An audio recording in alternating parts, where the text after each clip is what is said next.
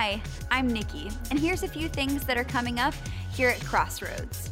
Momentum is a 6-week class that allows us to see what God has done in the world and how He impacts the world we live in today.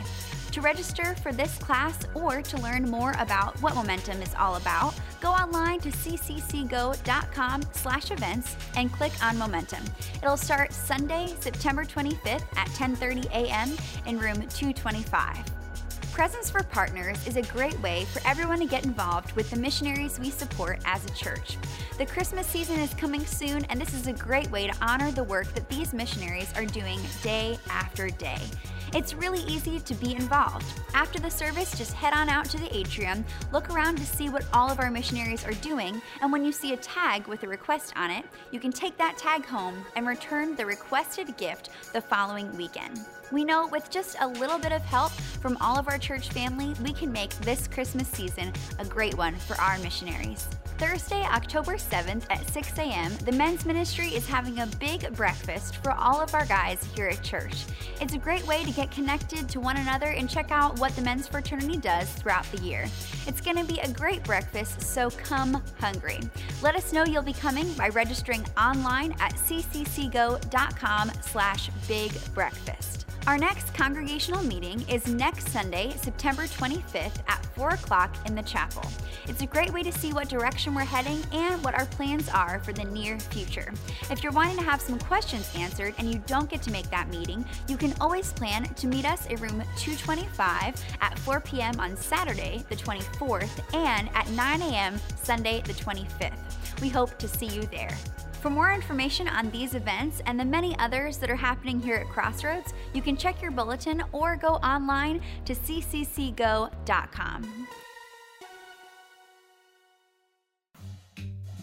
Whether we know it or not, just about all of us have a natural tendency to run away from God. We may choose to run from God because we fear what He may think about things we've done in our past. We may run towards things in which we place a higher importance or value more than our relationship with God. We may run down a path that has us go through a predefined set of motions or blindly follow a set of rules that we think will bring us closer to God, but that actually ends up being a substitute for a real relationship with Him. In the book of Hosea, God uses the troubled relationship between a man and his wife to illustrate the fact that He is patiently pursuing us, no matter what we've done or how far we have run. God loves us regardless of how many times we've said to Him, "Catch me if you can." Well, again, like Ross said a moment ago, I want to welcome those of you who are new with us today. If you're a guest, we just want you to know that we value you and we appreciate you being here. Wherever you are in your journey with God, we want you to know that you matter to us as a church. Now, I'm really excited about today as we begin this brand new series, Catch Me If You Can, where for the next 4 weeks, what we're going to do is we're going to walk through a book in Scripture called Hosea. Now, the reality is we've all walked in here today with different perceptions and thoughts and beliefs about God, faith, this whole Jesus thing that have really been formed by different things that we have been told or heard or even experienced in the past. Some of us walk in here today and we view God kind of like a math teacher. I mean, you think that life is somewhat like a test, and the point of it is to get by with as few errors and mistakes as possible. And so for the longest time, your image of God is that of a divine cosmic force who sits behind his big, desk and is looking to just mark your life up with red ink, right? And that's where some of us come from. And maybe you can't identify with that, but you think of God kind of like a landlord, all right? You don't have much of a relationship with Him, but, you do write Him a check every now and then. And the only time you really communicate with Him is when something goes wrong, when something breaks, when you need Him for something. But for the most part, you've just kind of kept an arm's distance between you and Him. Now, maybe that doesn't really describe you, but you view God kind of like your in-laws, all right? I mean, you think that God is just kind of awkwardly hanging around and you do whatever you can to just avoid Him. And in fact, it's okay that your children are involved with Him because that just means that you probably don't need to be. And so you've done whatever you possibly can to just stay busy so that you can just ignore Him, right? I mean, we all have different images of God. And the reality is, whatever we believe about God, when we hear his name, when we think about him, that really determines our response to him. Now, I want to start out by just kind of leveling the playing field. I'm not singling anyone out here, all right? So understand that. A possible problem, though, with our perceptions of God is that there is probably at least some truth to what we believe. I mean, rarely does anybody have a completely false view of God that has been built on bad pretenses or inaccurate teaching. Yet what happens for us when there's just enough truth to what we believe, yet we have settled for something that is less than accurate? Back during the Civil War, one of the tactics that the North used to overthrow the Confederates was by spreading through their economy forged money, counterfeit money. In fact, in 1862, one legislator stood up in front of the Confederate Congress and he said that, hey, look, this issue of forged money being circulated through our government will lead to our defeat. It will be a destructive blow to us if we don't figure out what is real and what is fake. Now, you see, a counterfeit only works if it so closely mimics the real thing that it's tough to determine what is real, what is genuine, and what is not. And so what if that kind of describes how some of us view God? I mean, what if what we believe about him so closely imitates him that you may not know it, but the reality is it's kind of kept you from knowing him for quite some time? I mean, is it possible that a lot of us have a view of God that is full of what's right and true, yet somewhere along the way there may be some inaccuracies, there may be some false misconceptions or expectations that aren't all that accurate? Now, the truth is, if you commit to being here for the next 4 weeks, more than likely your image of God is going to be expanded. You may discover a God that you thought you knew that you may not know, or you may discover a God that you've never met before in your life. In fact, the whole entire story of Hosea centers around this call that God gave one of his messengers, a guy named Hosea, to go out and marry a prostitute named Gomer. All right, by a show of hands, anybody learned that in Sunday school growing up? Yeah, probably not, right? I mean, can't you just picture sweet little Miss Betty saying, okay, class, let's all get in a circle here and let's learn about prostitutes today. Look over on the flannel graph, who can point out Gomer to me? Right? That probably doesn't describe a lot of our experiences. Now, age-appropriate teaching is necessary. Yet what ends up happening if we constantly overlook or censor certain passages in Scripture because it makes us uncomfortable is we risk forming an image of God that really only exists in our minds. And you see, the downside to a counterfeit thought, view, or perspective of God is that it always leads us wanting more. It always leads us totally dissatisfied. And again, maybe that describes some of us in here today. In fact, the storyline between you and God kind of goes like this. I have been running from him for a really long time. And so if that's where you're at, one question I just want to throw your way is this. What would change for you if you realized that what you had been running from was simply a counterfeit and not really the real God this whole time? And so if you have your Bibles or Bible app, I want you to go ahead and turn to the Old Testament book of Hosea. Hosea is in the front half of your Bibles. What you might want to do if you don't own a Bible, there's a black Bible right in front of you. That's our gift to you. If you're worshiping with us back in the chapel, it should be on the table right as you walked in a moment ago. Again, shoplift that from us. All right, that is our gift to you. Take it home with you. Hosea is just right in the middle of the Bible. And today what we're going to do is pick up in chapter 1. All right? Now, as you're turning there, let me just give a little context and background to what's occurring here in this story. Years before, generations before, where we pick up today, God had selected a specific group of people whom he had chosen to love and whom he had chosen to have a relationship with, and he was going to bless them. And sometimes we might refer to these people as the Israelites, the Jews, the Jewish people, or God's people. Okay, it's all referring to the same people.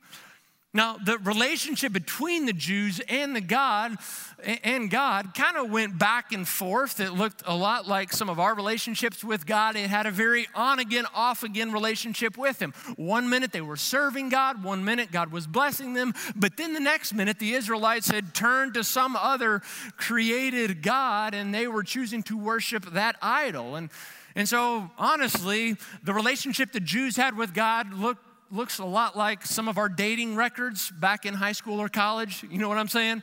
I mean, one minute you thought you were going to marry him or marry her, then you got in a fight, and the next thing you know, you're breaking up. But then the next day, you're back together again. You know what I'm saying?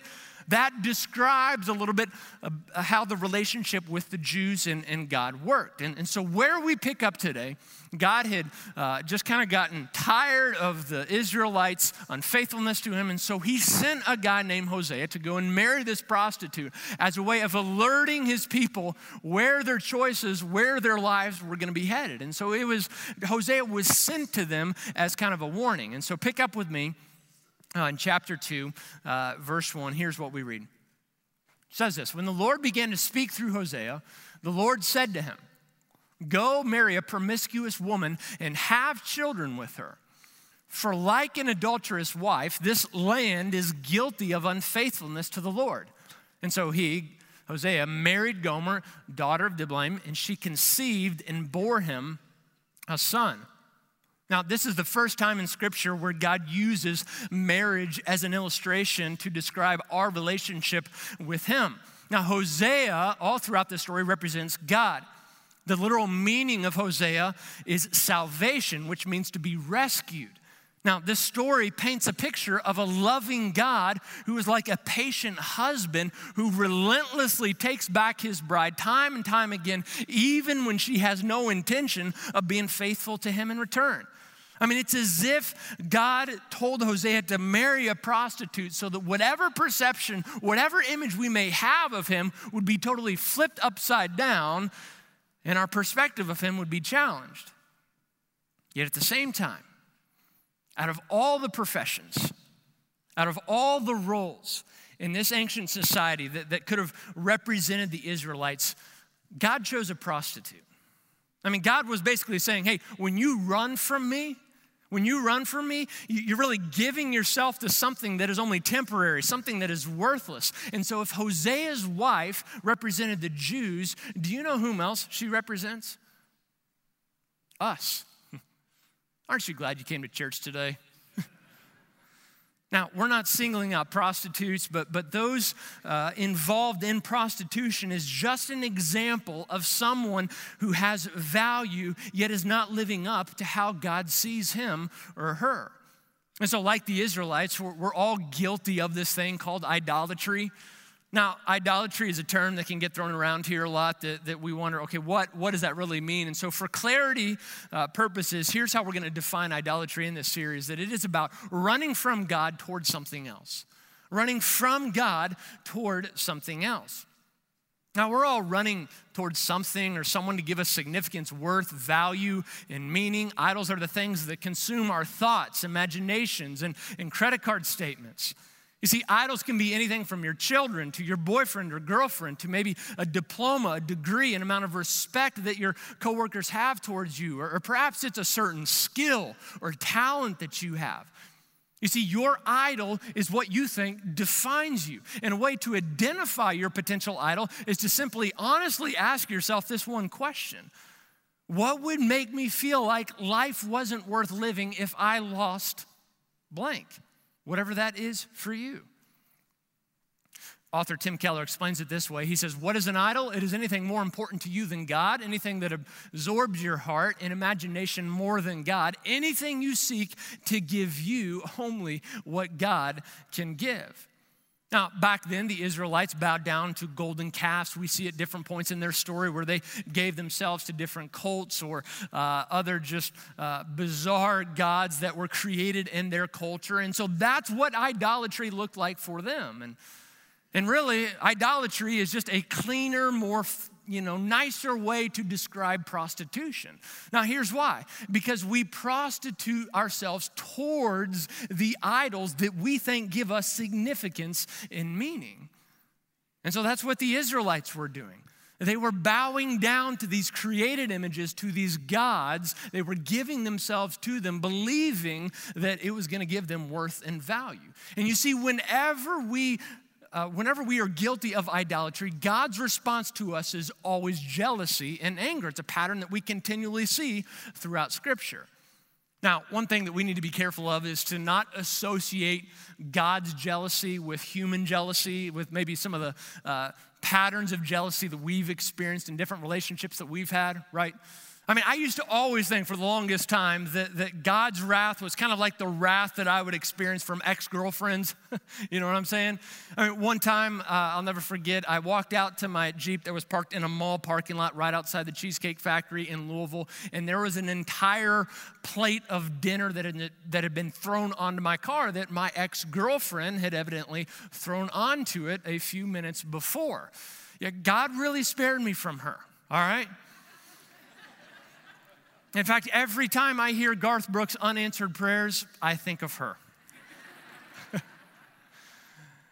And so human jealousy is more motivated by selfishness. It's our way to defend ourselves. It's our way to maybe protect our emotions. And yet, God's jealousy is very different than that. Here's a better way to describe how God gets jealous towards us. God's jealousy is more about anger for us rather than anger towards us. And God's jealousy is more about anger for us rather than anger towards us. And so when God sees people that have been created in his image who are valuable, giving themselves to things that ultimately can't satisfy, he responds with jealousy. I want you to check out about why he was so angry and jealous. The Jews were running away from him in Hosea chapter 8. Here's what he says. He just describes their pattern of idolatry. They set up kings without my consent. They choose princes without my approval. With silver and gold, they make idols for themselves. Now catch this, to their own destruction. You see, in God's infinite capacity to know all things, he hated watching people he loved be deceived and consumed by lesser things. And so all throughout the book of Hosea, we see 5 different cycles play out between God and the Jews. The Lord would pronounce judgment upon them for their idolatry, and then immediately after, he would promise restoration and salvation to them. You see, where there was condemnation towards the Jews, God promised a way out. He provided a second chance. Look again at verse 2 in our text. God says this. He tells Hosea, go marry a promiscuous woman and have children with her. Now, here's the thing. It's not like Hosea didn't know what he was getting himself into on his wedding day. I mean, he was fully aware of the character of this woman that he was marrying. He knew that he was literally entering a relationship that would be full of pain and heartache and lots of sleepless nights and, broken furniture that'd be thrown at each other and lots of arguments and silent treatments. That's maybe why Gomer's name literally means consumption in sin. I got to tell you, one of the highlights of my day every single day throughout the week is kind of closing up shop here at the office, getting in my car, arriving at home, walking through my front door in the evening and just being welcomed by an awesome wife, 3 kids that I love, and a golden retriever that is excited to see me. I am so thankful that I have a wife, Savannah, who creates a home that is welcoming and inviting and is safe for me. But Hosea never had that. No, in fact, his commute from the office to work was much different. It was filled with paranoia about which neighbor, coworker, relative, or friend was in bed with his wife. You see, this is a story of Hosea pursuing Gomer. It's not a story of Gomer pursuing Hosea. And whether you see it or not, this is also a story of God running after us, not us chasing him. You see, it's always been about what he's done so that we can never be impressed by what we do. Well, after Hosea and Gomer's wedding, they returned from their honeymoon. They probably went out to PetSmart and bought a puppy, and then God told them at that moment to begin having children. Now, most scholars agree that even though they were married, Hosea was not the father of these children. I want you to look at how one translation more accurately captures God's command. He tells Hosea this, go take to yourself a wife of whoredom and have children of whoredom with her. Now, the birth of a child, we know this, is supposed to be a moment of excitement, and it's supposed to, create feelings of thrill. And it's something that once we know the due date, it's something that we look forward to, right? Now, I've been told that kind of like a wedding day, that this is something women look forward to and plan for a really long time. How's the delivery going to go? And so, my wife is no exception to that. She's a planner. She got her bags packed, preparing for that hospital stay whenever we found out that we were pregnant. And she already had someone on speed dial to come and watch the other kids whenever our most recent boy was born. And so she's a planner, but also with that, there are expectations walking into the delivery about, what it's going to feel like holding that baby for the very first time. There are also expectations for the husband, for the dad, and his role of the entire delivery process, right? Now, let me just throw out a hypothetical question for you, just for a moment or two, all right? How do you think it would go over if a husband, during the delivery process, accidentally fell asleep, all right? Because he had had a really long day at work, and he had been writing a sermon because Easter was only 3 days away, and he had recently stepped into a new role at church, and I'm just asking for a friend, all right? If you can identify with that, see me after service. We have a support group for you, all right? And so what was supposed to be a moment of excitement and thrill for Hosea and Gomer was probably a moment of shame for them. You see, it reminded them of how broken their relationship was. And so Gomer gave birth to 3 children, 2 boys and 1 girl. God then told Hosea to give each child a significant name that symbolized his reaction to Israel's idolatry. Now, arguably, the most significant name that was given was to their last child, whom God told Hosea to name Lo-ammi. Now, his name literally meant, not my people.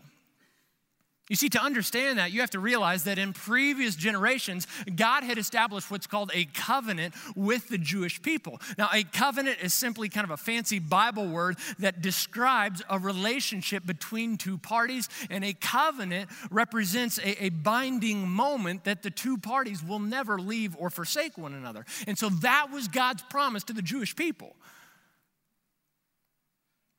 But you see, whenever God established that covenant, like Hosea marrying Gomer, here was a risk that God took. He knew that the Jews would have the freedom to leave the deal. And so by Hosea naming their 3rd baby, not my people, he was helping them see reality that they were choosing to leave this covenant with him.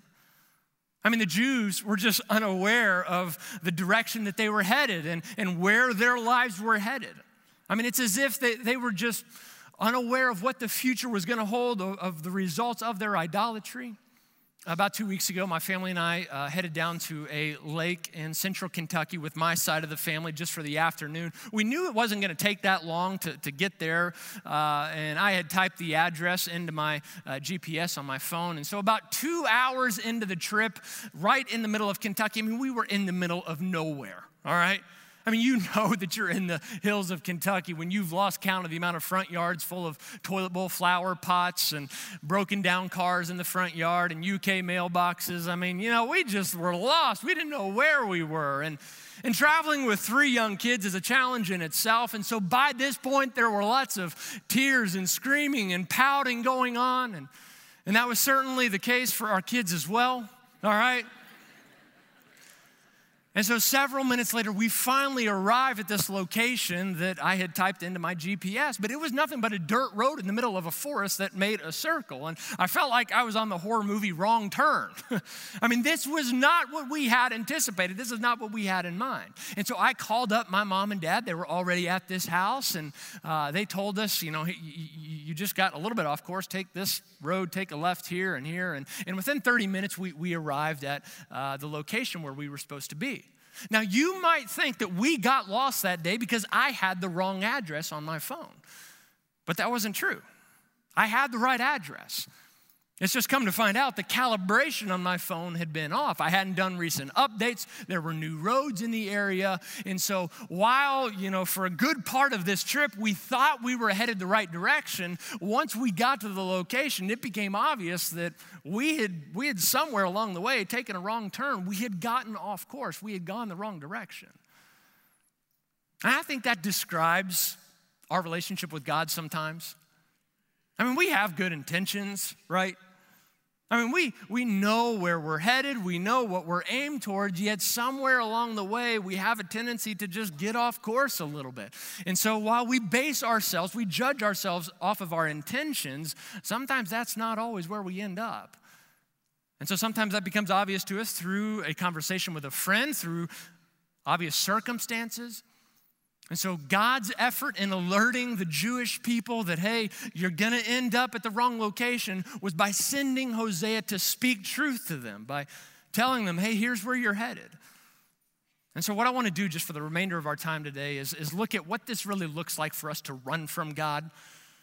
Again, none of us would maybe even acknowledge we're running from him, yet it's a sneaky thing. It's a subtle thing. And so if we were to throw out just some categories of people who are running from God, what would this look like? Now, realize that this is not an exhaustive list. I'm not trying to paint people in a corner, but the intention behind this is just to give us a better idea of what this really looks like in hopes that we will realize before we get to the destination that we've made a wrong turn maybe somewhere along the way. And so the first runner from God is what we're simply going to call the free rebel. All right, the free rebel. The free rebel is perhaps the most obvious runner from God because this person consistently makes choices that are outside of God's best for them. Now, a lot of us have probably been this person before. Maybe you're there right now. Now, here's how the storyline for free rebels typically goes. This person was raised in a good environment, in a good home, attended church maybe on a consistent basis. He or she were taught the basic principles of Scripture. But then once free rebels are put in a drastically different environment, maybe it's college, maybe it's their first real job, they begin to drift and slowly reject a faith that seemed to be so restricting. Now, the reason free rebels run are for a variety of reasons. And maybe they witnessed hypocrisy in the home or in the church. Perhaps they associate Jesus more with rules than grace. It could be that their faith was just never really their own. It was something they felt as if they could just siphon from their mom and dad. One example in Scripture of the free rebels in Luke chapter 15 when Jesus described when the younger brother in this parable in the lost sons, what he did one day to his father. We're told that this younger son approached his father and he demanded his inheritance early on. Now, during the first century, if you were to have done that with your father, that was the equivalent of wishing that your dad was dead. And so the younger son did this. And the father did what his younger son asked of him. He then packed his bags a few days later. He moved to a city that was far away and he lived how he wanted for a time. Now, beneath rejecting his father, was simply a strong desire for this younger son to have control. You see, his desires had become his God, which forced him to do whatever it took to be satisfied. But it was only a matter of time until Jesus said that this younger son came to his senses and he realized that life in the distant country, life in that faraway place, it wasn't all that it was cracked up to be. It's really interesting that the father didn't fight his son when he demanded his inheritance. I mean, it's as if the dad allowed his son to go knowing full well that he was headed to a location that was the wrong destination. Now, Jesus doesn't say this, but I wonder if it was the father's patient response to his son's selfish demands that was the very thing that caused him to come to his senses and return home. I mean, of all the different types of runners, I got to tell you, this is probably one that I can identify with most. I mean, I look back at different chapters in my life when I ran from God, when I was rejecting him, and then I look at the moments when I started to come back. And do you know what did it for me? I mean, it wasn't an argument that I had with my parents and realizing how wrong I had been. It really wasn't seeing how sinful I had been and all the mistakes and where it was ultimately taking me. No, the thing that brought me back to the Lord is realizing that he had been pursuing me. He had been patient with me the entire time. A guy named Paul says it like this in Romans chapter 2, verse 4. He says, don't you see how wonderfully kind, tolerant, and patient God is with you? Does this mean nothing to you? Can't you see his kindness is intended to turn you from your sin? And so if you have been running from God, I got to tell you, nothing is going to make you stop quicker and more than realizing that God is for you. That he's more interested in your heart than your behavior, that he's more focused on your future than he is your past. Here's another type of runner. We're going to call him or her the wounded skeptic, all right? The wounded skeptic. Now, the Bible tells us that God especially has a lot of compassion for this runner. Now, this is not to say that questioning or doubting God means that you're distant from him. Sometimes it can mean just the opposite. But wounded skeptics are people in our life that have maybe blamed God for some type of hurt or tragic experience and refuse to be told otherwise. There's some obvious stubbornness there. Now, perhaps you're convinced that God caused some pain to happen to you in a prior season in life. And so why love a God like that, you think?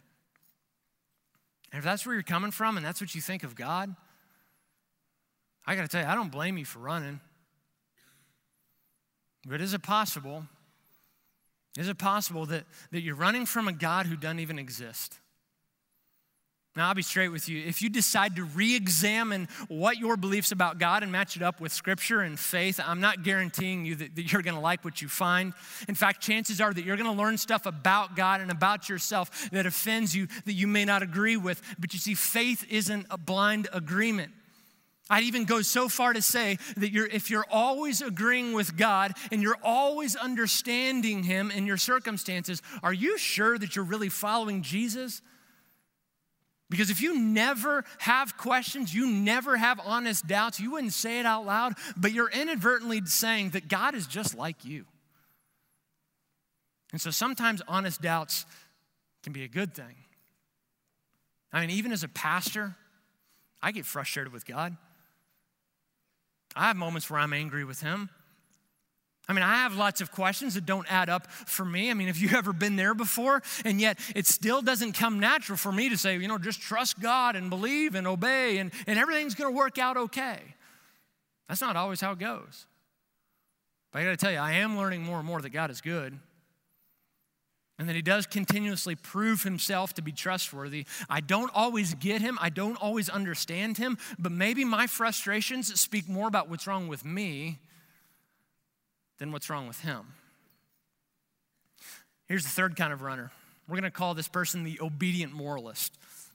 Now, this category of people is who Jesus had the biggest issue with. Here's why. They have the appearance of knowing God, but truthfully, they're nowhere close. And the Israelites were guilty of this during Hosea's day. Look at Hosea chapter 8, verse 13. God says, the people love to offer sacrifices to me, feasting on the meat, but I do not accept their sacrifices. Now, back then, sacrifices were outward and visual. It was an action intended to glorify God, to draw people closer to him that others could obviously see. But for the Jews in Hosea's day, it was like they had just enough, it's like they just wanted to have a friends with benefits relationship with God where their selfish motives were covered over by their noble efforts. You see, the Israelites had been inoculated. I mean, they were doing just enough right to keep them from recognizing their infidelity. I mean, they volunteered. They had scripture memorized.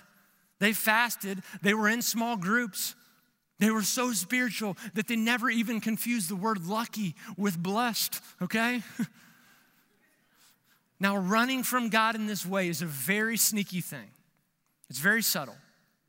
Because we do just enough right to keep ourselves from realizing that we're doing something wrong. Yet maybe what started out as grace through faith all of a sudden morphs into grace through works. And so you might be an obedient moralist today, running from God if you love comparing yourself with others because it makes you feel proud of what you've done and maybe how far you've grown as a believer. You might be an obedient moralist running from God if you're bitter because you think people around you always owe you something. If you're always looking for people around you to give you credit, if you'd rather win an argument than be helpful, if you scoff at other believers who don't believe the same way that you do, don't believe some of the things that you do, If you beat yourself up when you make a mistake or you miss a quiet time, if you think God is mad at you for some reason, you might be an obedient moralist. You might be an obedient moralist if anything I just said angers you in some way, all right? And if that's where you're at, join the club. Me too. Last runner is what we're going to simply call this, the impressive humanitarian. The impressive humanitarian. We love these people in our life. They're really nice, generous, and understanding. Impressive humanitarians can be very compassionate, forgiving, and selfless. And they may always be involved with some type of cause that is noble. And if these people happen to believe in a God, they would either say that everyone goes to heaven or only those who are quote unquote good people. Now, it may not be expressed out loud, but they're driven typically by some unforeseen scoreboard out there. And when you get down to it, typically impressive humanitarians have an awareness of something that is broken in this world. They realize the evil in this world, and so they make it their personal mission to outbalance it by just doing good. And if you were to ask them why, and if they're a good person, they might tell you, yeah, well, I am a good person. I've never cheated on my wife. I deal honestly with my money. I only cuss during Colts games. And, I'm somewhat of a kind neighbor. I try to be good to people that I work with. And my question is this. How do you know you've ever done enough, right? This past week, I spent some time with Dennis Fisher of our church. Some of you may know him, but Dennis was telling me how he came to know the Lord, and he told me, he said, for 44 years of my life, I lived a very self-indulgent, self-centered lifestyle, and I realized that I had done a lot of wrong in my life, yet I also had this awareness that a God existed, and he said, if you would have asked me during that chapter of my life, if when I died, I would go to heaven or hell, I would have been very honest with you and said, I'm going to hell. And so that kind of caught my attention, and I asked Dennis, well, why would you think that? Why did you think that? He said, because I realized all the wrong that I had done, and I didn't have enough time in my life to outdo everything bad in my life by doing a bunch of good. And so one Sunday morning in 1988, a friend of his happened to invite him to just some small little church, and he reluctantly agreed to show up, and it just so happened that the pastor that day was preaching on the thief on the cross. And if you don't know that story, it's when Jesus is being crucified, and there's a thief beside him who believes that he is who he says he is, and he repents, and he confesses Jesus as Lord and Savior. And so Jesus responds to that thief by saying, okay, here's a promise for you. Today you're going to be with me in paradise. And so when the pastor got to that part in the story, he kind of paused, he looked up at the audience that day, and he asked a question that has forever changed Dennis's life. He said, let me ask you this question. How much time did the thief that day have to make up for all the bad that he had done in order to earn salvation? Well, Dennis realized in that moment that it's totally impossible to earn a right relationship with God.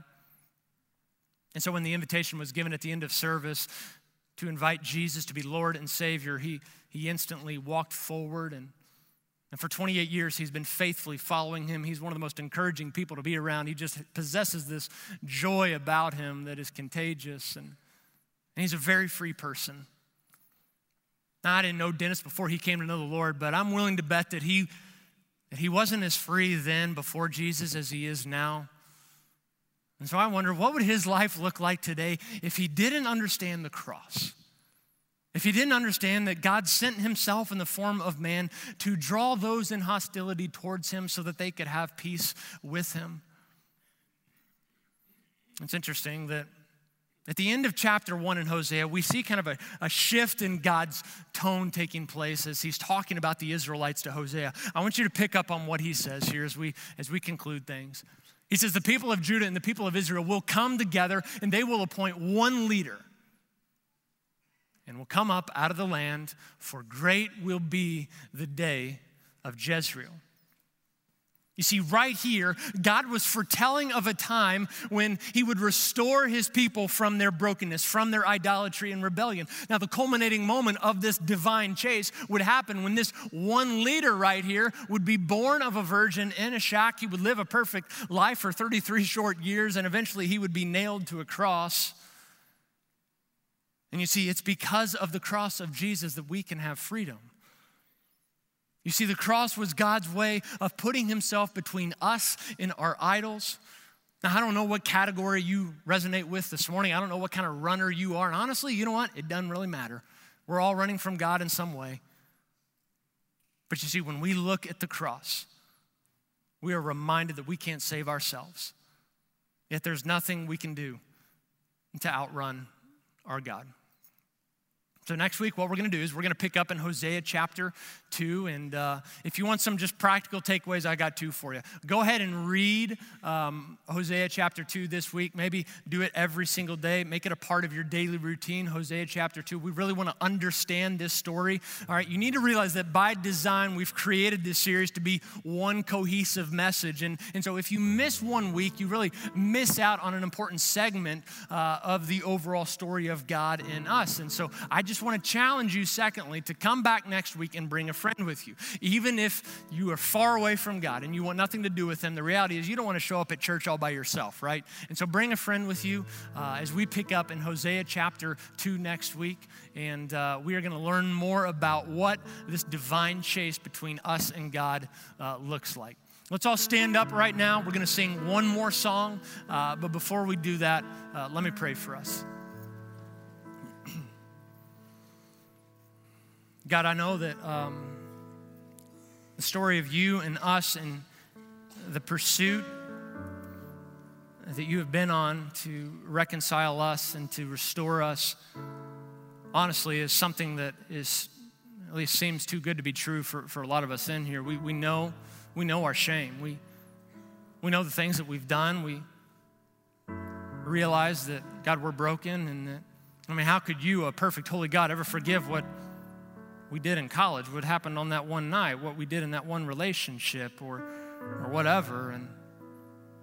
And so we may hear and we may know, God, that you run after us, but it's something totally different to actually believe it and experience it. And so I just pray that you would take us on this journey, you would broaden our perspective of you, and that you would help us see that because of the cross, we can't run too far because you keep chasing us. It's in Christ's name that we pray. Amen.